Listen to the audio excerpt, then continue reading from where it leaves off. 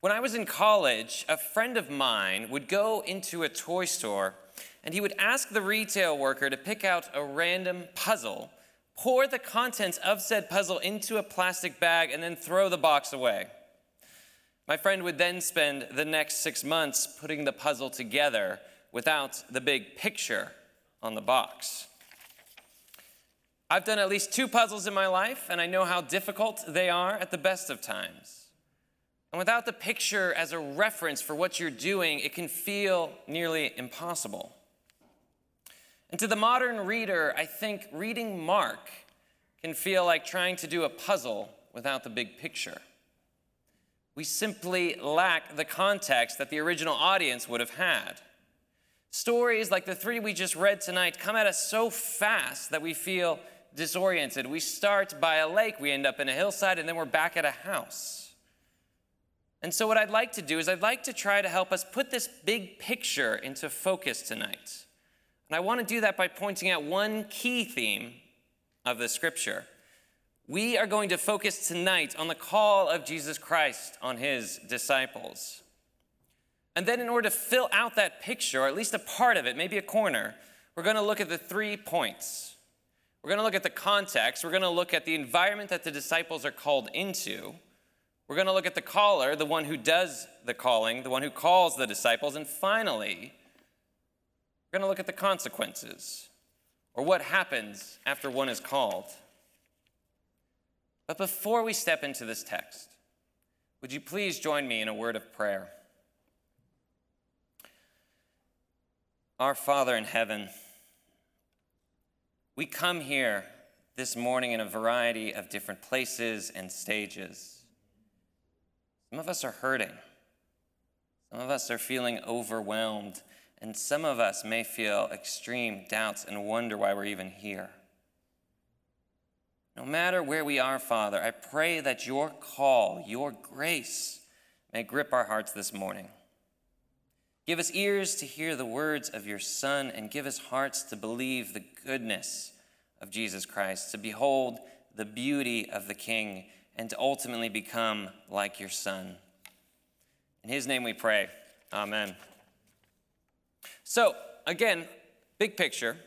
And in order to make this picture of Mark come into focus, would you open your Bibles with me and go to Mark chapter 1? And if you go to Mark chapter 1, you're going to see that Jesus bursts onto the scene. He comes in, he casts out demons, he heals lepers, he restores paralytics. We see Jesus right away do, and I mean this word in its most literal sense, we see him do extraordinarily good things. Extraordinarily good things. But the religiously powerful don't respond well to Jesus. Instead of praise, they accuse. And so going back a chapter, in 2:16, the religiously powerful imply Jesus is gluttonous because he eats with sinners. And then they see that he doesn't fast, so they imply that he's lawless. And then in 3:6, they decide they've had enough, and they decide his life is worthless. They decide that Jesus is better off dead. So the powerful want to kill Jesus.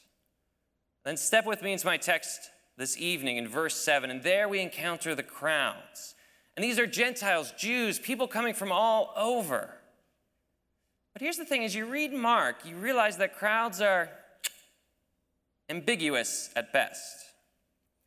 They're not always coming to simply follow Jesus. You see, verse 9 tells us that Jesus needed a boat, otherwise he'd be crushed. Now, I don't know if any of you have ever been or ever seen the chaos of a store opening on a Black Friday sale. But before online shopping was a thing, you'd read headlines about mobs trampling people in order to get the best deals. And I imagine something like this is happening. People want the healing hands of Jesus so much, they almost crush the person they belong to. And in another gospel, in John 6, he tells us of another time when the crowds wanted bread and they wanted miracles. And when Jesus gives them a hard teaching and makes an actual demand on them, they leave. Crowds don't always want to follow Jesus. They often want to use him. So The powerful want to kill him, and the crowds want to use him. And then in verse 3 we read, quote, "Whenever the unclean spirits saw him, they fell down before him and cried out, 'You are the Son of God.'" Now the demons, when they call out Jesus here by name, it's not simply a confession, it's more than that. For in the ancient world, using a divinity's name was a way of trying to gain control over them. As one pastor I know puts it, it's like being on the school ground when you're 5 and looking at a buddy of yours and calling him Georgie Wargie Poo. Using a name is a way of taunting or gaining control. And so the point here is that the demons are not simply rolling over, they're punching back. And so as the same pastor I just quoted has put it, the powerful want to kill Jesus, the crowds want to use him, and hell comes out swinging. And it's into this context that Jesus then calls the 12. And it's into this similar context and into a similar hostility that we too are called to follow Jesus. In our own day, we see powerful people wanting Christianity done away with. We see people using Christian language in God's name to promote their own agendas. And there is a spiritual reality that the enemy hates the gospel and will do everything he can to see it fail. That is the environment and the context of Jesus' call. And we need to take that seriously if we're going to take Jesus seriously. So the question then becomes, why would anybody want to follow Jesus into that? Well, I believe the answer lies in the call itself, which brings me to my next point, which is the caller. We've looked at the context. Let's look at the caller. So in verse 13, we suddenly shift scenes. We go from being on the lakeside up to a mountain. And on this mountain, Jesus calls the 12. Now, numbers such as 12 can carry a truckload of significance. You see, as an American, if you were to come up and say to me 9/11 or 77 years ago, I would immediately not just know, but I would actually feel the significance of those numbers. And the same is true of 12. 12 tribes of Israel. 12 tribes that made a covenant with God on Mount Sinai. 10 of them were lost, never heard from again. So when Jesus goes up on a mountain to select 12 disciples, Jesus is making a very clear statement. He has come to reestablish what Israel was always supposed to be, God's kingdom. And what's more, Jesus is declaring that he is the true king. You see, this true king has authority to shut up demons. Though they hate the gospel, they have no authority. The true king has the hands to heal and restore lepers and paralytics. Though the crowds want to use him and almost crush him, this king has compassion on them. And though the powerful plot his demise, this king will ultimately take and use the world's hatred, evil, and sin in order to bring about forgiveness, redemption, and everlasting life. This king has authority, is compassionate, and uses the evil and suffering of this world to fulfill God's good plan for humanity. That's the one who calls us to follow him. Look with me also at the call itself. Look at verse 13. It says, quote, Jesus went up to the mountain and called to him, listen, those whom he desired.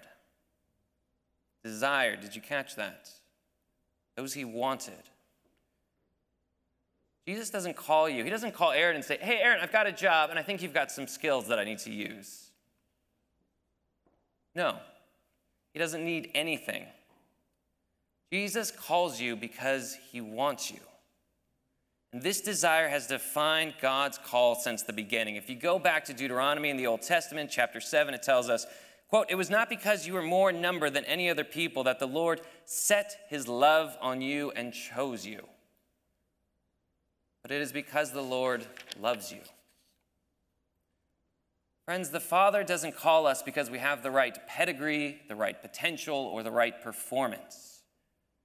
He calls us because he wants us. If you were to spend 10 minutes with me you'll notice very, very quickly that my phone is filled with pictures of my daughter. And when I look at those pictures, just the side of them, I almost sometimes forget that they're on there until I pull out my phone. There's an affection that wells up just right away. Don't you know that that's how God looks at you? Don't you know that he has called you because he has affection for you, because he wants you? When you start to understand that, you'll start to understand how attractive his call is, and you'll start to experience how ultimately beautiful it is as well. And to drive this point home, look with me at who Jesus calls in verses 17 to 19. The list starts with Peter, a coward and a denier, and it ends with Judas, a betrayer. And in between a denier and betrayer, we read 10 more names, 2 of whom have such hot tempers that Jesus actually nicknames them sons of thunder, 1 of whom has already sold out his countrymen for gold, and 5 of whom we never hear about or read about again. This isn't exactly your Forbes top disciples under 30 list.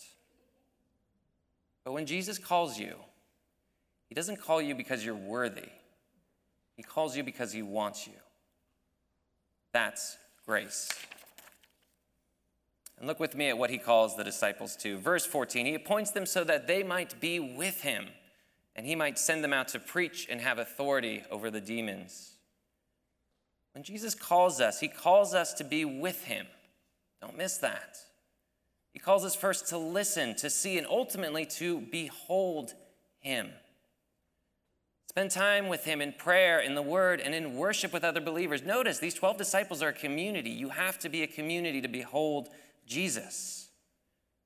That's how you behold his grace. And there's no requirement for that other than to come and see. Behold his grace. Savor it. And Jesus also calls so that he can send, and he does so with the disciples and with us. He's giving them work to do, if you read it, and it's the same work that Jesus is doing. Friends, let me give you another way to think about this. In beholding Jesus, we learn to become more and more like Jesus. We learn how to love the way he loves and to do his work. We learn how to love like Jesus because in Jesus, we no longer have to justify ourselves. We no longer have to prove ourselves. But instead, we can move about in the perfect freedom that only grace can bring. And so in beholding Christ, we become like him in how we live and love, because everything we do is based on and geared towards his love for us. That's the call of the King. He calls us because he desires us, he calls us to behold him, and he calls us ultimately to become like him. That calling, though, has consequences, and that brings me to my third point. In our last story, verses 20 to 35, we see how Jesus' call reverses everything. Those who are on the inside, the scribes, his family, are now on the outside looking in. And for those who follow this call, they too must realign their priorities, their loves, and their allegiances. Now look with me at how these 2 stories show us how everything becomes realigned. The scribes come in and they accuse Jesus of being Beelzebul. It's another way of saying, he's Satan. Notice what they don't do, however. I don't know if you've noticed this. They don't deny that Jesus is casting out demons. They take his power as fact, but they refuse his claim to authority. They refuse to accept Jesus on his terms. With miracles happening right in front of them, they do all sorts of mental gymnastics to deny Jesus. In some ways, it would be the equivalent of today of saying, I like Jesus as a moral teacher or as a religious revolutionary, maybe a zealot, but he surely doesn't have a claim on my life. The evidence is before the scribes, and they refuse to accept it. So Jesus responds to the scribes with a parable. Look at it with me, and notice this as I read it. Jesus brings in kingdom language. Verse 24, if a kingdom is divided against itself, that kingdom cannot stand, end quote. The scribes didn't mention anything about a kingdom. In fact, this is the first time in Mark we see kingdom language used since the prologue in Mark 1:15. Why? Because Jesus is telling the scribes, he's saying, scribes, you are correct. Evil, Satan, death itself are being overthrown, and it is imploding. You are also wrong. This is not a civil war. This is not an inside job. No, the rightful king has come to undo the works of evil and death. He has come to do his kingdom work, and as disciples, we are called to that same kingdom. We are called to be citizens in that new kingdom. His kingdom, what he's come to do, becomes our priority. And so any national or political allegiances we have must give way to kingdom priorities. But Jesus doesn't stop there. He doesn't say you're just citizens. He says not only must our citizenship become realigned, but we must become spiritually realigned as well. You see, Jesus continues in verse 28 and says, all sins will be forgiven. That's good news. That good news comes with a stark warning. Verse 29, quote, whoever blasphemes against the Holy Spirit never has forgiveness, but is guilty of an eternal sin, end quote. Oh my. Friends, before any of us here get anxious about whether we may have actually committed an unforgivable sin, look at who Jesus is talking to in this passage. Look at the context. He's rebuking the scribes. He's rebuking people who have accused him of being the devil rather than God. Blaspheming against the Holy Spirit is to persistently and willfully deny God. Blaspheming is to reject who Jesus is and what he offers. A cancer patient who refuses his diagnosis and refuses treatment will not be healed. In the same way, blaspheming against the Holy Spirit is rejecting the medicine of God's grace. And so for many of us, while we as Christians may have doubts, we may be tempted by sin, and we may even deny Jesus in the face of overwhelming pressure. Remember Peter? God's grace is always, always bigger. He forgives anything and everything so long as you, as we, are willing to seek it. We become spiritually realigned when we start to seek that grace more and more and more. When we rely less on ourselves and more on Christ, that is spiritual realignment. So we've seen our citizenship realigned, our spiritual life realigned, and finally our family is realigned. In verse 21, we read that Jesus' family thinks he is out of his mind, so they come to seize him. Jesus, however, has other ideas and says in verse 35, for whoever does the will of God, he is my brother and sister and mother. Friends, let me just quickly make this point. Jesus is not disowning his family here, but he is reconstituting it. You see, again, if we go to John, and at the end of John, when Jesus is hanging up on the cross, he will look at his mother and say, John, my best friend is now your son. And he'll look at John, and he'll say, John, my best friend, take care of my mom. Jesus is not dismantling all family ties, but he is reworking them. Do you know the phrase, blood is thicker than water? People usually say this to mean that family ties are more important than other connections.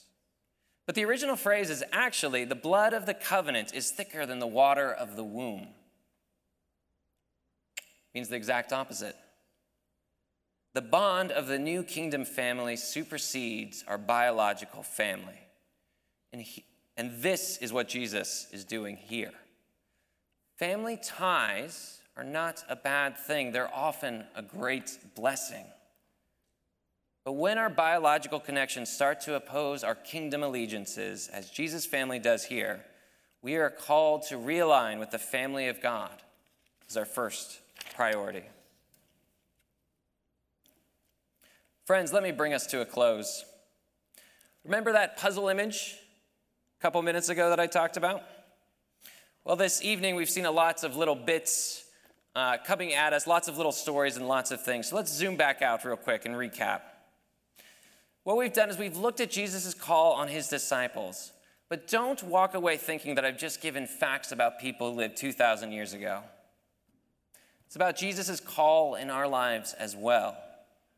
You see, as we read the Gospel of Mark, notice and watch for how different people respond differently to Jesus. Ask yourself, what's your response? Do you want to use him? Do you want to oppose him? Or do you want to follow him? And may I humbly say that if you're struggling with that question, take time to look at the caller. Do you see the beauty and the grace of Jesus in the Gospels over and over? And do you see the beauty and grace of Jesus in your lives? And if you do follow Jesus, remember the consequences. Are your priorities, allegiances, and loves reoriented and realigned around his kingdom? Friends, these are big questions. And if you're struggling with any of these, let me just encourage you to come talk to me, come talk to Aaron, come talk to a pastor, come talk to someone. We'd love to talk to you more about it.